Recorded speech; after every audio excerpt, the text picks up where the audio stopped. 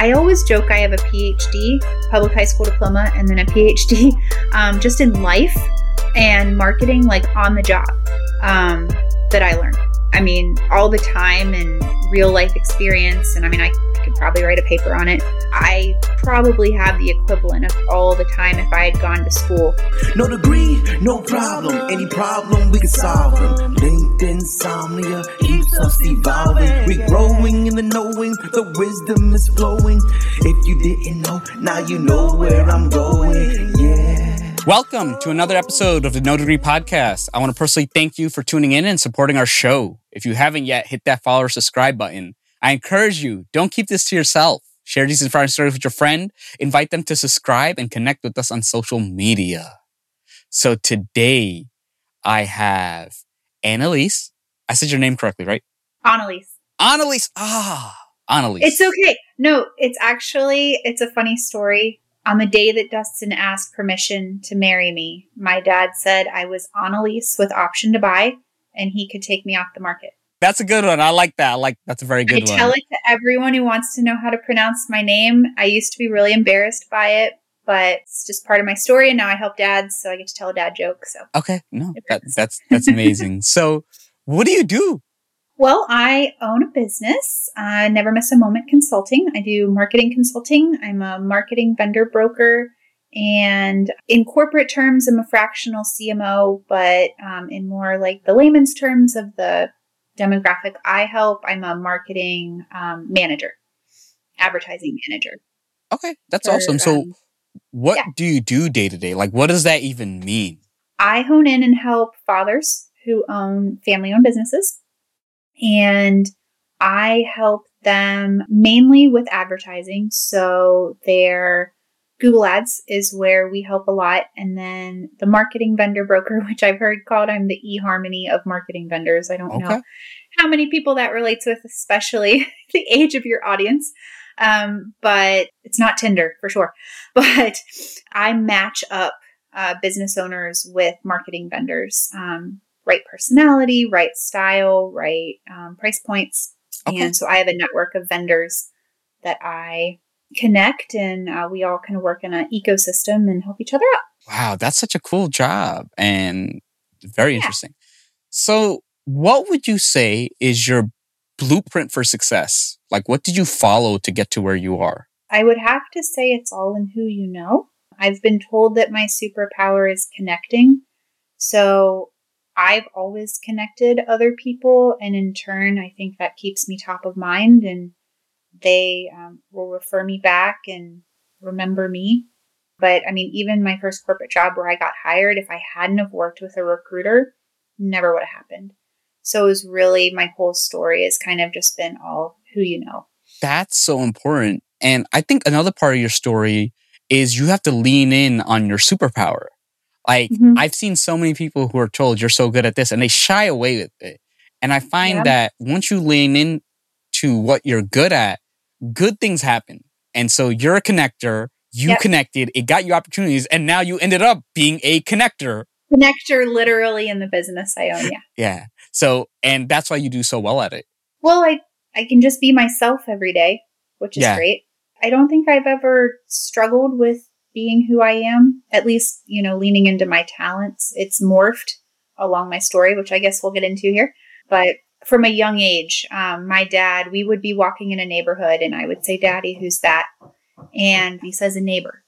I was always raised with connecting. Somebody else was a new friend to meet. And it's just always been how I've lived my life. What are some of the realistic salaries for someone in the marketing area who does what you do? Like, what are the salary ranges that someone can make? Yeah, so when I was in corporate sales, people could make anywhere from 60 to, there were people that made mid 200s, just probably more, just depending on commissions. I think it depends on if someone's a solopreneur or, is going to have an agency. I can't give you the agency ranges. I'm really not familiar, but I would say maybe same numbers, 60 to, probably even higher. Definitely higher, multiple six figures, just depending on how much they want to put into it, how much time, that kind of thing. Okay. So. No, that's good to know. I know that marketing and then marketing sales, there are like some referrals, and these referrals, especially if you refer someone to something that costs $100K a year, even at like a few thousand. And if you're doing, even one or two of those a month, you can make some very good money. So now let's take it back. Absolutely. How is high school like for you, and what do you want to be in high school? In high school, so I'll actually go back to when I was 12. So I'm a pretty type A person, pretty direct. And I guess I had mouthed off to my mom one too many times. And she said, you'd make a great attorney with that mouth. Now, my mom's not big into conflict, so she didn't mean it as a compliment. But my confident self was like, I would, wouldn't I? From that point, I don't know why, but I had wanted to be an attorney.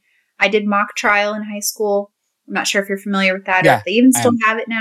But yeah, like we would get real cases and we would go try in front of like real judges and they would grade us and it was a competition. I went to a leadership forum on law when I was 16. I mean, everything about my life was actually going to be an attorney because I wanted to advocate for people and actually specifically children because I learned that they didn't have a voice in the court system until they were a certain age. And it really bothered me because I'm like, these kids know what's happening to them. Like, why can't, not understanding what I do now as a mom, that they were trying to protect these children. But like my naive 16-year-old self was like, why can't they testify for themselves? So I wanted to be a child advocate. I actually wanted to do it pro bono.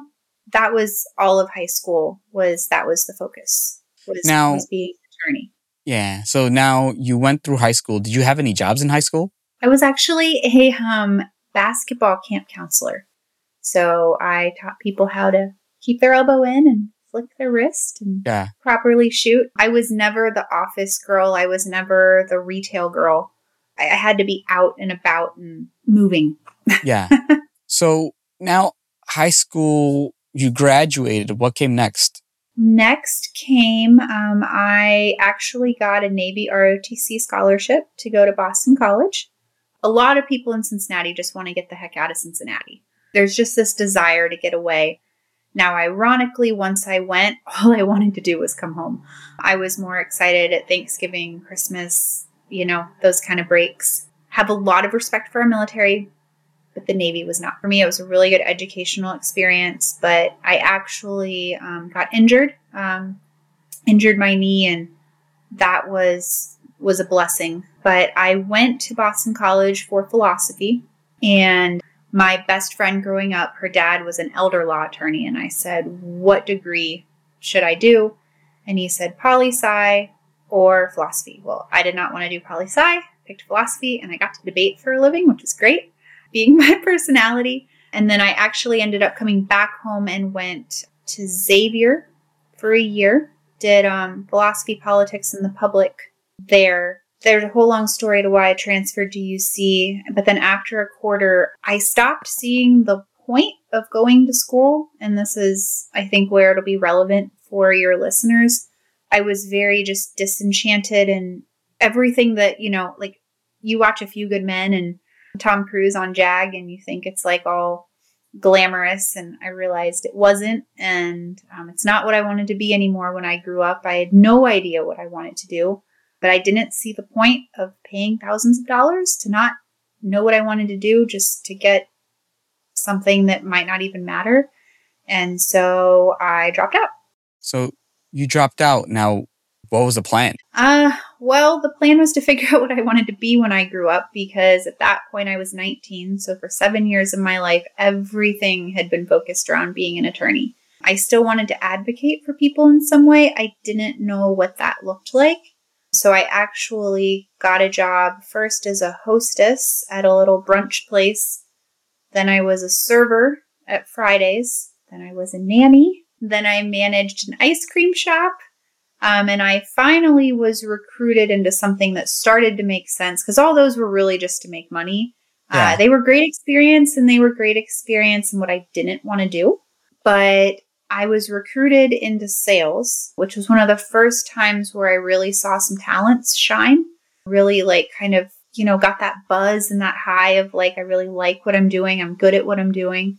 And I was the person, and I don't know if they have anything like this in New York, but if you're familiar with Cincinnati, There's a theme park here called Kings Island. So I literally would grab families off the street that were heading to a ride with their kids and sell you the vacation that you went on to go see a timeshare presentation. Okay. That was my first somewhat big girl job that I did. How was that job? It had positives and negatives. I think it was one of the first signs that I probably wanted to work for myself, because it was the first time I had a manager who was pretty selfish. He saw my talents, and so he obviously made more if I sold more. I mean, that's how sales management generally works. So he tried to put me into a bunch of shifts that just really didn't fit in with my schedule. And so that was a negative. The positives, I loved the people. I loved that vibe when you connected with someone and you found someone where you were filling a need, and the overcoming objections and realizing that I was all pretty good at that. It was really hot. I mean, there were some days where I'm just not going because it's hot. It was the first job where not that this wasn't true, in restaurant or retail, but where I really was like, I'm not in control. And I didn't like that. And, the money was 100% commission. So that was But I liked aspects of it. It was the first time where I really found something of like, I could be really good at this. How long did you keep that job? Probably around a year, I would say. What made you decide to leave? The manager. At that point, I had started my first entrepreneurial journey that was more kind of like an apprentice type situation, but a lot of our trainings were in the evenings and on weekends, and I found myself more drawn to that and more passionate to that than I was just a sales job. That I wasn't particularly passionate about what I was selling. I just liked the buzz from it, if that makes sense. He put me on the schedule on a Saturday and no other days, Monday through Friday, which is when I normally worked. So I had been contacted by a recruiter at that point, and I don't want to jump ahead, but I said, I don't care what it is. Maybe I won't even stay there, but let's figure this out because I've got to get out of here. Because I wasn't going to be controlled and forced to do something that was just sheerly to benefit somebody else because he didn't like that I had a mind of my own. But honestly, that's kind of messed up that not even one day, so you lose out on pay. Yeah. And not even one day during the weekday, and the only day is a Saturday, and it's like, okay, so I literally get a day that I normally don't work, and I don't get any of the other days. I mean, even doesn't matter if you're... He was making a statement. Yeah.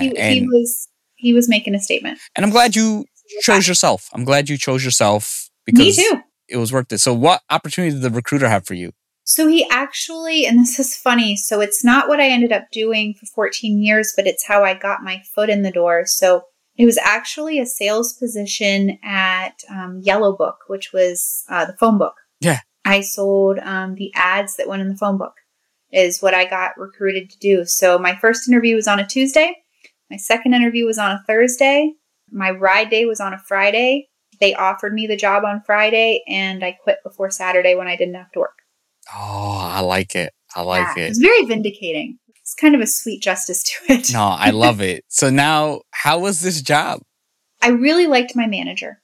I was thrown into the deep end. I was 21 years old. I had never been in corporate. It was my really first big girl job. Like, you had to be in at 8, and they had meetings, and they had trainings, and they had check-ins at the end, which back then was, pretty typical of sales, just to keep people on track.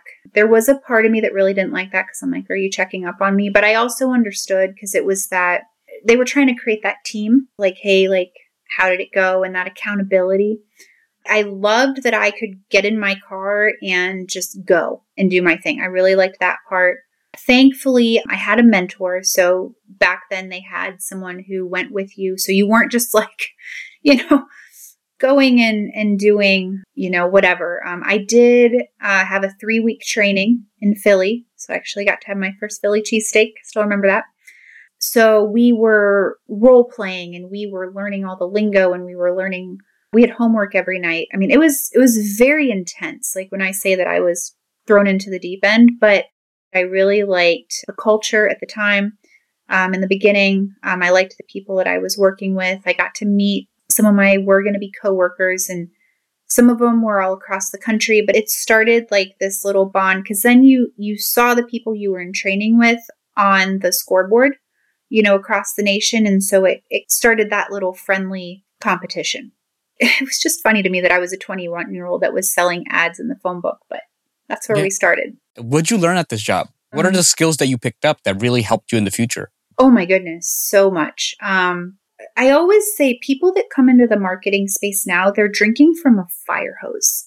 There is so much. There's so many options, but I think the beauty of me getting hired at the time and space, so to speak, that I did the phone book and I was designing ads, which actually going back to high school, something I forgot to mention, I was editor-in-chief of my high school newspaper. So I learned to write articles and I learned to lay out pages and ads and things like that. So I brought that skill forward. That wasn't completely unfamiliar to me.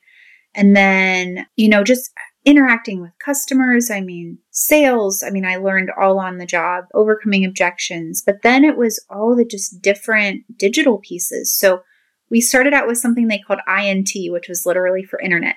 So that was the code. So they could put their ad on the internet on yellowbook.com. That was like the first big thing in like 2007. And then 2008, I actually got Google certified. And so I've been Google certified since 2008. Along the way, got a Microsoft certification for Microsoft Display, Facebook. So Facebook ads, we were literally one of 2 Facebook partners. So it was Yellowbook, who became Hibu.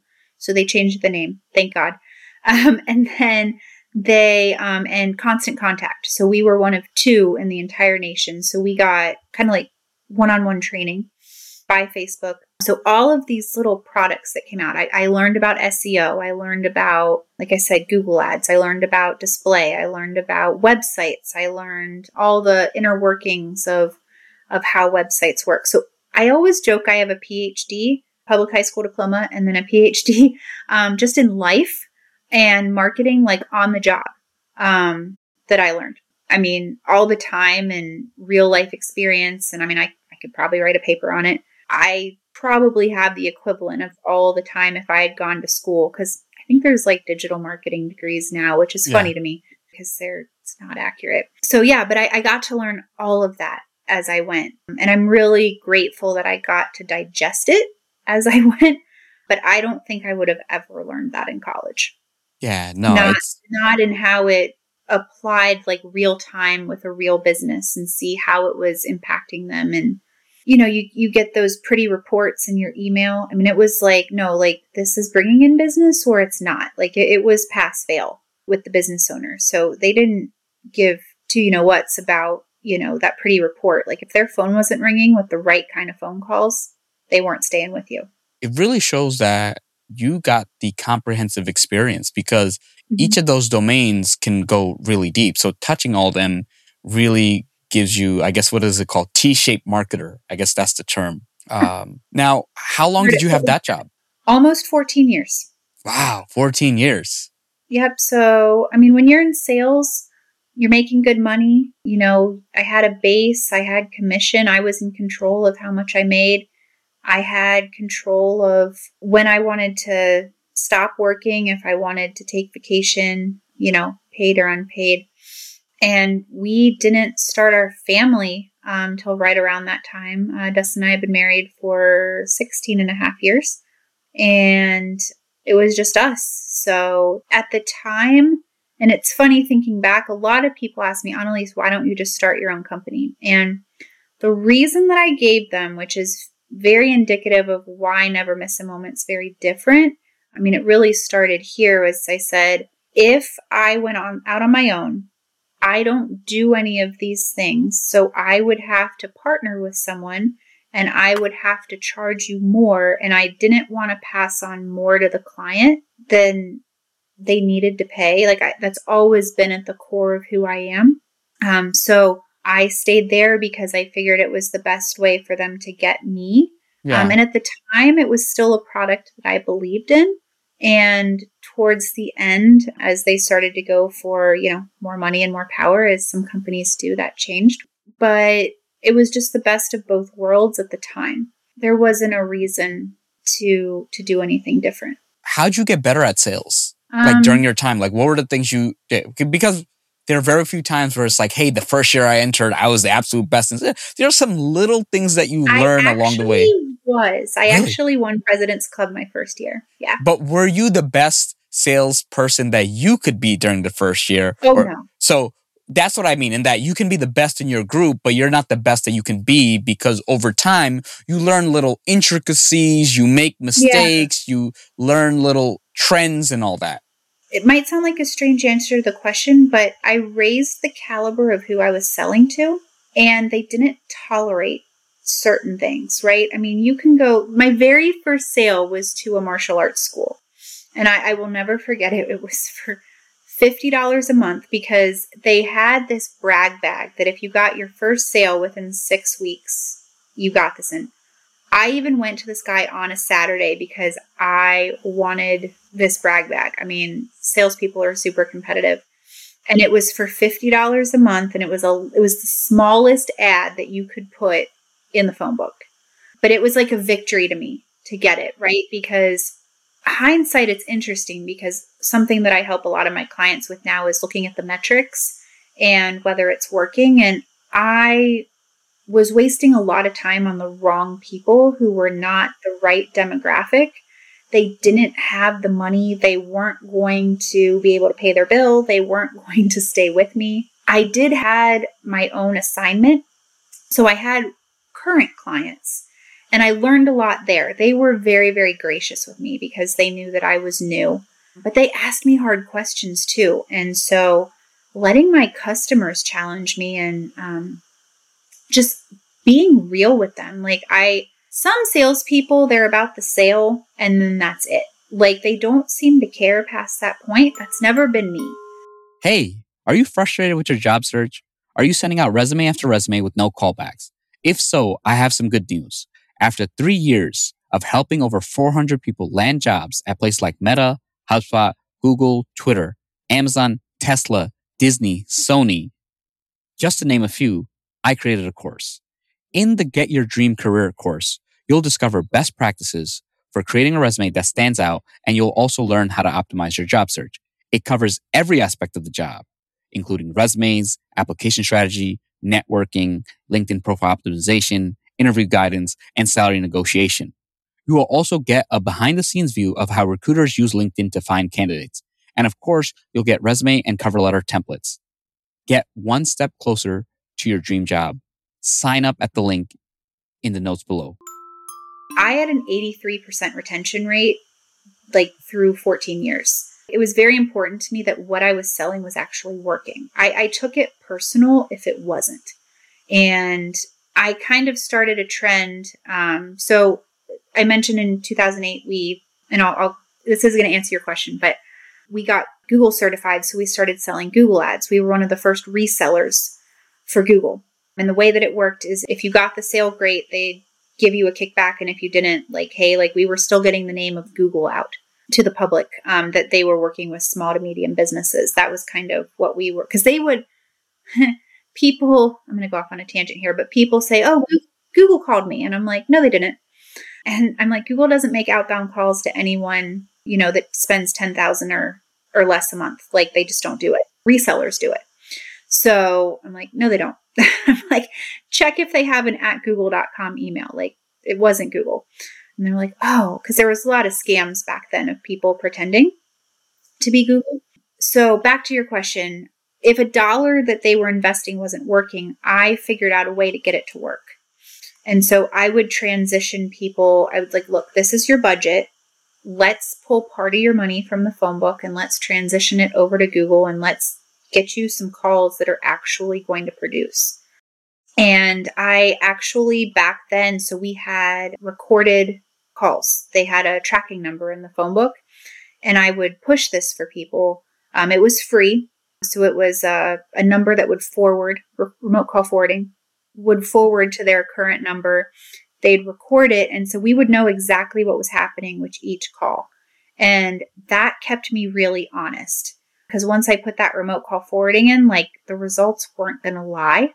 And I was always just very transparent with my clients, and I would pull people out. Like if it wasn't working, if there was nothing we could put them in, I would shake their hand. I would thank them for their business and say, look, don't do this. My manager was not a fan of this, but it earned me a really good reputation in the community that I was honest and I was doing what was best for the client. So I think it's a roundabout way to answer your question, but it was just by putting myself on the line of being data driven versus doing the song and dance, or, oh no, let's not do that, because they knew that it might not be working and they didn't want to listen to the calls. I'd sit there with the customers and play the calls and be like, let's figure out what's happening. I had no idea I was being a CMO at the time.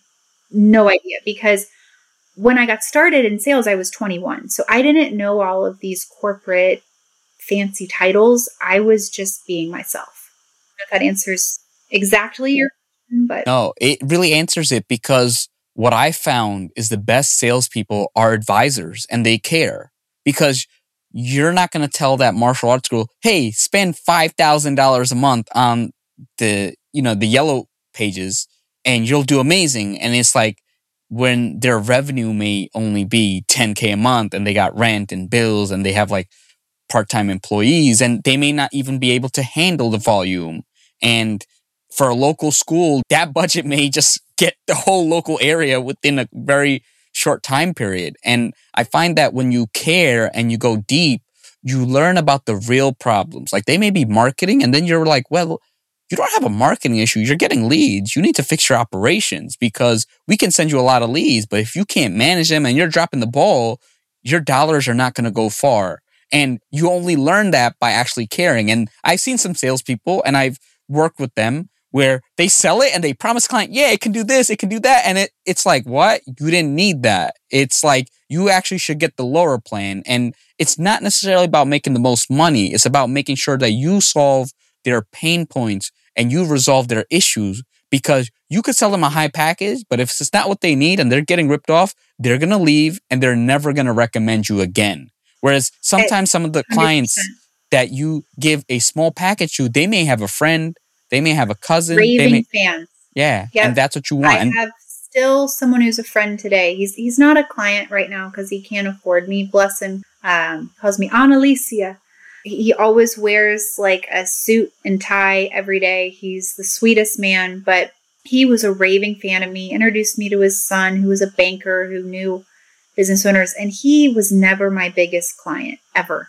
He just didn't have the budget to be, but I got him what he could afford that was the best thing to help him. So 100%. And my philosophy was always, because a lot of people would go in, get the biggest sale they could because they were moving on. I had a long-term mentality. I knew I wasn't going anywhere. And I knew that if we could do a smaller package and then we could reinvest from the profits, which is the model I still use today in my company, there wouldn't be buyer's remorse. They would know that it was coming from the profits, and they didn't have to pull from this budget that they didn't have. And people really liked it. So it earned a lot of trust. Now, during these 14 years, what sale really changed your trajectory? It was like, wow, I can't believe I sold this package. Or was there any ever sale like that for you? So there were a couple. I was in a slump and I didn't feel like I could sell anything to anyone. And I went into my boss's office. I was frustrated. I was really, really frustrated. He's like, you just need a win. And he gave me a call-in lead. And I sold that gentleman initially a $900 a month Google ad program. He eventually increased to $5,000 a month. The biggest ticket item, so there were a couple. So one is Champion Windows here in Cincinnati. I sold him a full page in the phone book, which at the time was a really big deal. But it wasn't so much about what I sold him, it's that I landed him, because it was just a big name here. And at the time, I wish I still had their contact information, and maybe I should go find it, but it was a parking company. They were entrepreneurs. They would rent out parking spaces from hotel owners. And then they had a website where you could go and get parking for less than you could at the airport. I sold them a $10,000 a month Google Ads program. that turned some heads. And we brought in, I mean, our biggest people, our top Google salespeople and analysts and everyone. They ended up taking it in-house, which hindsight now as a business owner was the right move and good for them. But when I lost that was a rough year because making that back up probably just wasn't going to happen. That hurt for President's Club that year. But it was the right move for them. But I would say the most impactful sale, I know I just listed like some bigger ones. It actually didn't start out as the biggest one. When people left my company, they would keep them on the manager's line and they wouldn't communicate to the owner that their sales rep had moved on, which I never agreed with. So I made up a title for myself because my manager and I did this all the time. He'd be like, who am I today? And I'm like, oh, I don't know. You're the digital marketing specialist or whatever. Because, right, you can put anything on a business card. Yeah. Because we didn't want to let him know he was the manager, right? So he was like the specialist. But I was the customer service manager. This is the name I made up for myself. And I would go into people who their sales rep had left and maybe there was a reason why the sales rep had left and they didn't have the same philosophies I had. Well, Joe's Italian and he was not happy. And I ended up smoothing things over. It took a little bit, but when he bought from me, it was such a compliment because I had earned his trust. And I don't know if you've ever dealt, well, you're in New York. So if you've dealt with Italians, like, you know, when they're upset and you know, when like you're on their good side. And he's, you know, like I said, a client today still. We can fast forward to that story if you want, but he's a good friend. And that was not that I had made it, but like I knew I had elevated. You asked about becoming a better salesperson, like to traverse everything that had to be traversed for that conversation, the personalities, the people skills. Like he was one of the people who was like on par. Because, right, there were some people that you could talk into and it wasn't, you know, that difficult. And you had to like make sure you had a conscience or you were going to take them for a ride and they weren't going to know what was happening. I never did that. But I mean, you know what I mean? You've got those people that you could. Joe was not one of those people. And Joe's super smart. He's probably my avatar for my time poor, but not marketing ignorant client. So that was probably my most impactful. That's amazing. Now, let's fast forward. You decided to leave. Well, it was decided for me. So since 16 to 18-year-olds are listening to this, hopefully my manager never will. Maybe they're kids. I don't know.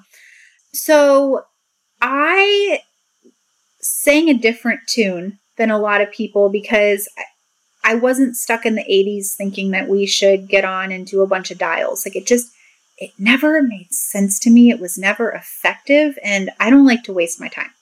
So I was invited to B&I at the time and it just made sense, right? Like it was normally at lunchtime. Business owners don't want to talk to you at lunchtime, right? So I could sit in a room of, if you got into good ones, 30, 40, 60, hundreds of business owners and tell your pitch and do what we call now like virtual coffees online, but like do them in person and do kind of one-on-one calls. So I would do this every week. I would start my week with, you know, my meeting. I would do what we called a one-on-one before, do the meeting, do a one-on-one after.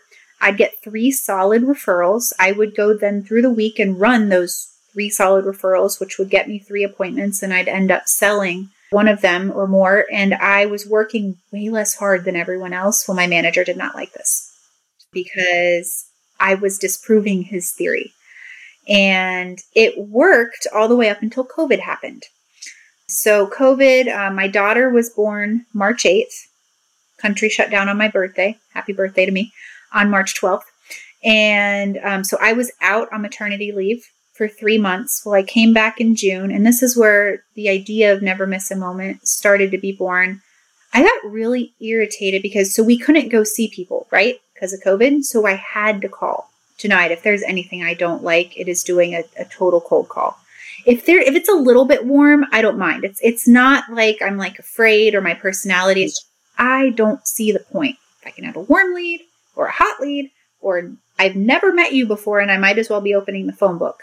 Just not my favorite thing. So we had Salesforce at the time and it was like Babysitter Central. Like, we had to enter them in. We had to type in what was happening. As my 3-month-old daughter is starting to roll at 3.5 months and crawl at 5.5 and sidestep at 6 and walk at 9, right? So all these moments are happening.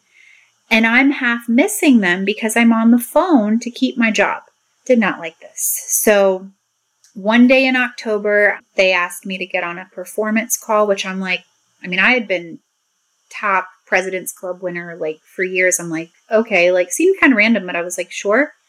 Next thing I know, my boss is on there, his boss is on there, and I'm being told that my computer will be shutting off in 2 hours at noon and that I am no longer working for the company.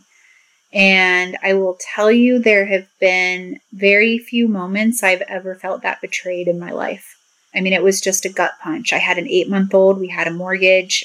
My husband was running his company, but just being in sales, I was more of the breadwinner and the stability in the house. And it was just such a mix of emotions. Like, I probably should have gone to therapy for it. I'm fine. But like, it was just, I couldn't even look my daughter in the eye. I felt like I had done something wrong. I had done literally nothing wrong, but I just felt like I had let people down. And my husband looked at me and he said, why don't you start that consulting company you've always talked about? The one that for years my clients have been like, why do you not own your own company?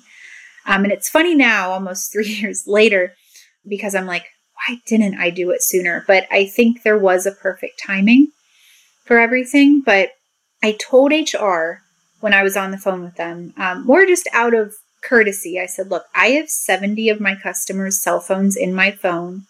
I am calling them and letting them know I am no longer with the company. You are not going to play games with my people and just let them sit on a line and let their income run and have nobody do anything about it. Because they did not want people to know that I was leaving. They found a technicality to get rid of me. I was wrongfully terminated. They ended up paying unemployment, which is what let me run my company for the first year, was kind of having that base. But they knew people were going to jump ship and call me if they knew that I was gone. So I just kind of let them know ahead of time. And the very next day, I got a text from the CMO of one of my clients and said, hey, do you want your first client? And I said, yeah. And he had been looking to retire. He knew the print world. Marketing, just genius, but just was so in over his head with digital and was respectful enough to admit to the owner, like, look, I don't know what I'm doing. Anneliese just started her company. She's familiar with her account. She's been running everything since 2009. So that's was my first client, still a client today. We help them with Google Ads. I'm their CMO. And I asked my husband for 8 weeks. I said, look, this is a really good test. November and December is a horrible time to try and start a company. And we've been going without missing a beat. It'll be 3 years in November. Wow, that's awesome. And that's crazy. You got fired and then you got a client the next day. The next day, literally. It was really meant to be. And, you know, it sucks that, you know, you were betrayed like that. And I've seen that happen to a lot of people. But I'm glad that you had like a quick transition and you had a lot of skills and you were like, it was something that you've always thought of. So even though you were betrayed, it's not like you had to start from scratch. You already were kind of walking in that direction. Yeah. I think it was, if my husband's always been one of my biggest fans, always just, you know, rooted for me. And I don't know that I would have done it if he hadn't of pushed. I mean, I was raised by my dad, who's a baby boomer and stayed in a job for years he wasn't happy at because it was the responsible thing to do. So that was so ingrained in me because I had 2 old bosses I could have called and gotten hired in a second. But it's interesting because since we were in our 20s, we had always talked about me being home with the kids and we didn't know how it was going to look. And I'm a big believer in, you know, speaking things into existence. Because it's just funny, like years before we had done that, having no clue how that was going to happen. It wasn't exactly a logical thing to say. But thankfully, I mean, it worked out the way it did because 4 months later, we conceived Quinn. So we have kids 21 months apart. And there's no way I could have done that in corporate. It never would have happened. But yeah, I mean, I realized we're both on LinkedIn, like had a following. so to speak. I had a lot of customers who, and it was funny, they came out of the woodwork because when I was gone, they came to me and said, I had no idea what I was providing for them at the time pro bono. Like I really didn't know the seeds that I was planting, but they said, Anneliese, they don't do it like you do it. Like, what do I need to pay you to get what you used to do? And I was like, oh, like, I remember having a call with a branding specialist and she's like, Anneliese, you know, there's a term for what you do. And I was like, is there? I mean, Junaid, I was so naive when it came to anything corporate, which I think was like a blessing in a way. But she's like, yeah, it's called being a fractional CMO, which I think like before was maybe like outsourced marketing or something, like fractionals, like a new term. And I was like, oh, like what I did was a thing. But I would, with my customers, I would go in and I would look at all of their marketing.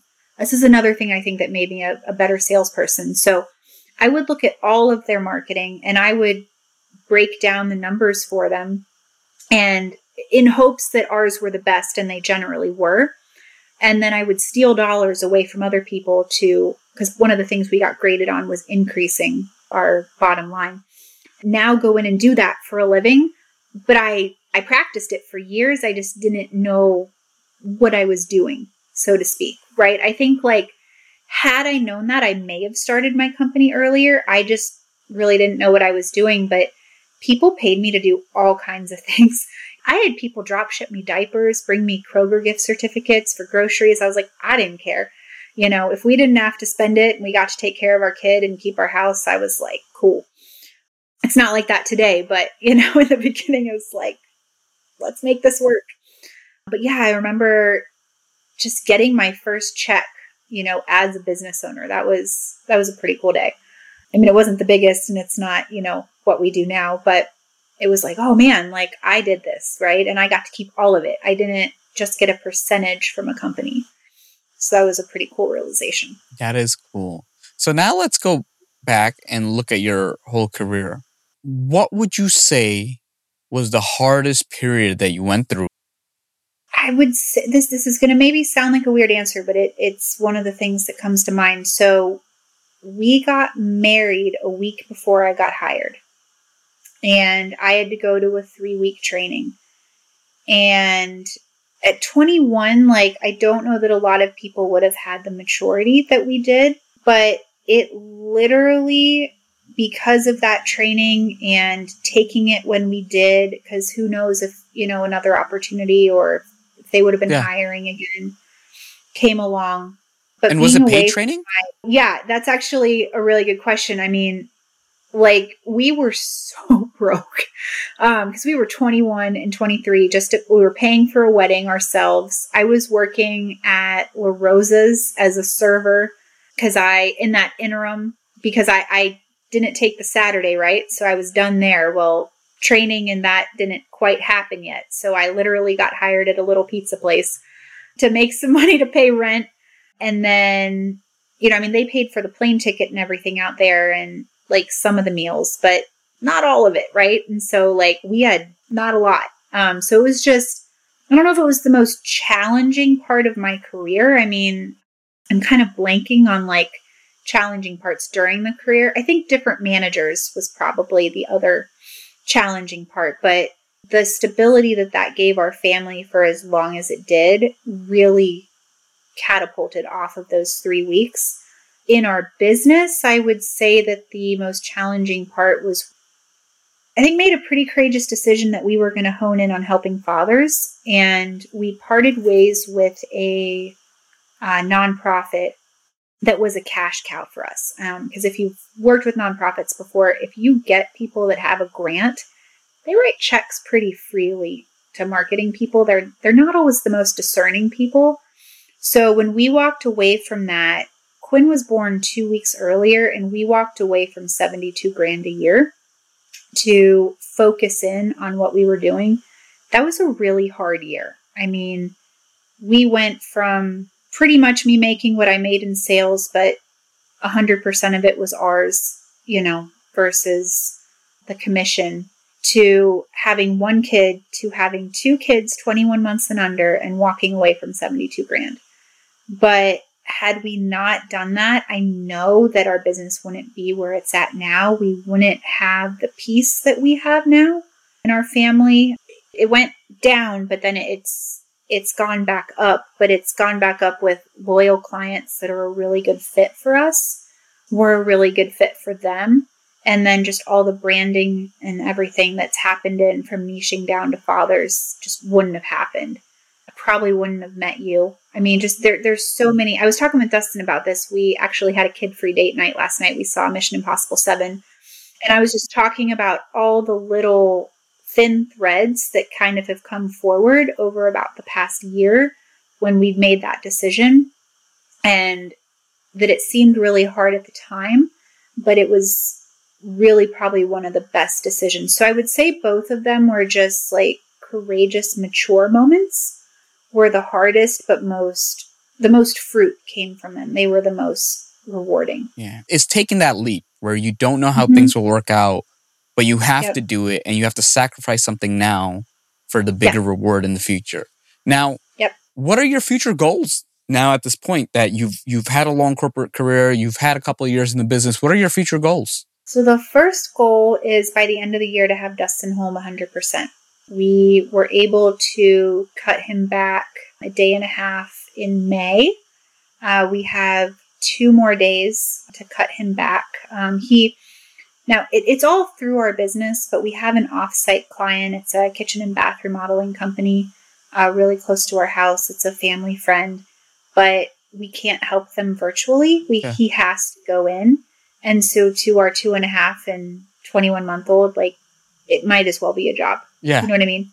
Because him and my daughter, they are buddies. Yeah. I mean, he did the 1 and 5 a.m. feedings because I was still working corporate at the time. And for Anneliese to be a sane human, I needed sleep. Yeah. So I would pump, he would feed bottles to her. And so she went from having both parents home for 2.5 years to all of a sudden daddy's walking out the door.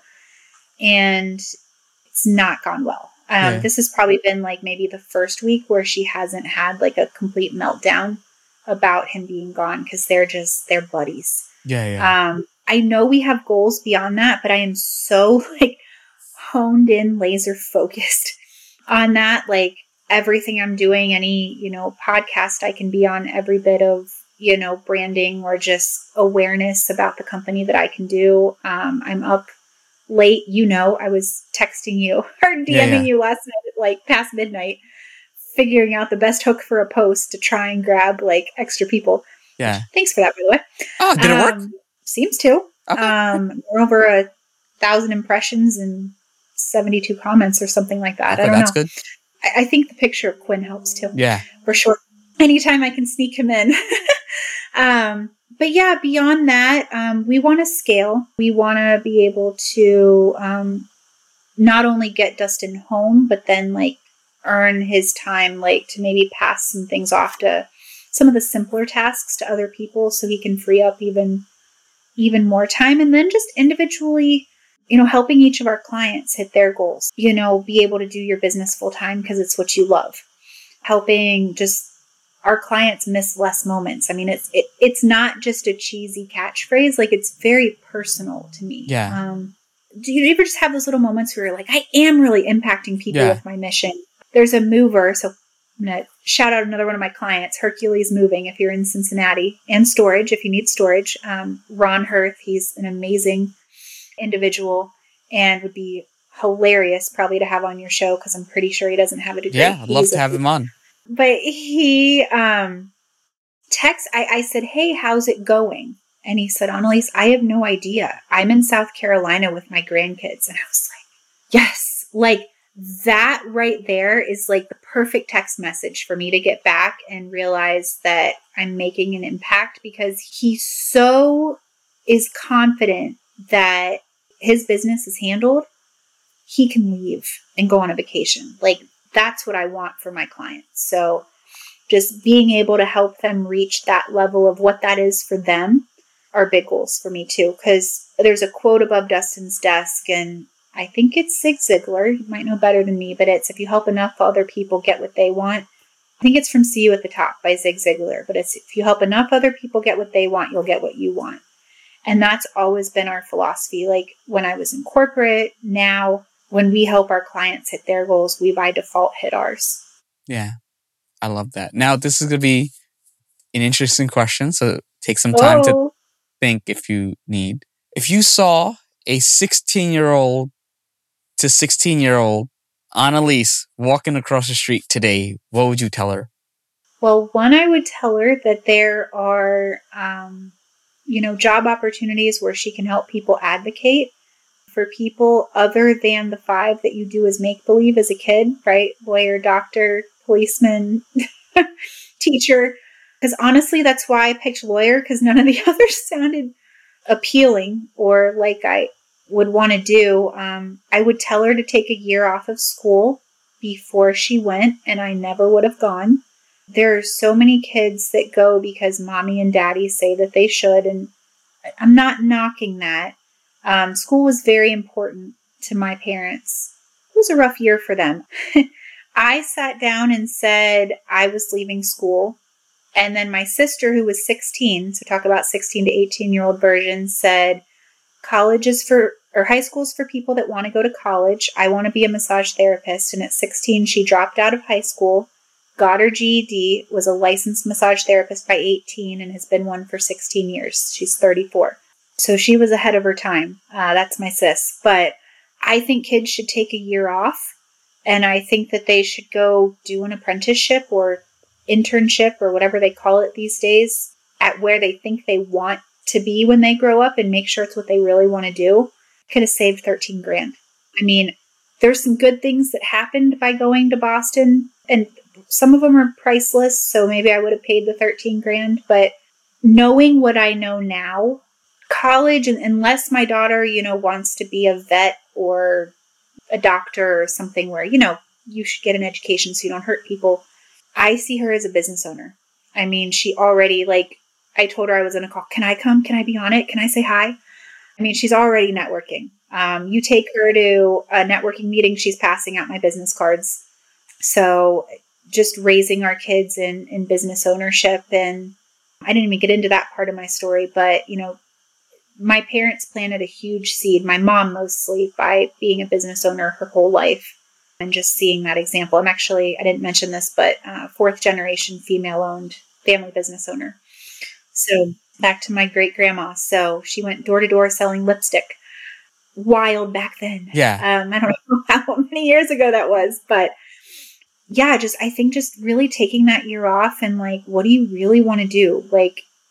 Because until I was in sales, I never really got that I'm really good at this. And being able to try out different things before you invest a lot of money. I love that. Now, thank you so much for sharing your experience. This was such a cool episode. I hope that person who thinks they can help and be an advocate realizes that there are many more ways to advocate for people. And it really comes down to in how you approach a profession. Because I find that as long as you care, you can advocate for someone. Anneliese, how would people follow you, get in touch with you, support you? So I'm really active on LinkedIn. So you can find me there. I think you can see the spelling of my name because the spelling of my name took me 3 weeks when I had to learn how to write to spell. But also nevermissamomentconsulting.com. You can send me a message directly there. Also that same Never Miss a Moment Consulting on Facebook are all places that you can find me. Thank you so much for your time. You're welcome. Looking forward to seeing where your business goes. Thank you so much. Yeah. Another great episode. Thank you for listening. Hopefully this information was valuable and you learned a lot. Stay tuned for the next episode. This show is sponsored by you. No Degree wants to remain free from influence so that we can talk about the topics without bias. If you think the show is worth $1 or $2, please check out our Patreon page. Any amount is appreciated and will go towards making future episodes even better. Follow us on Instagram or Snapchat at No Degree Podcast, on Facebook at facebook.com/NoDegreeINC. If you want to personally reach out to me, connect or follow me on LinkedIn at Junaid Iqbal, spelled Jonaed, last name Iqbal. Until next time, no degree, no problem, nodegree.com.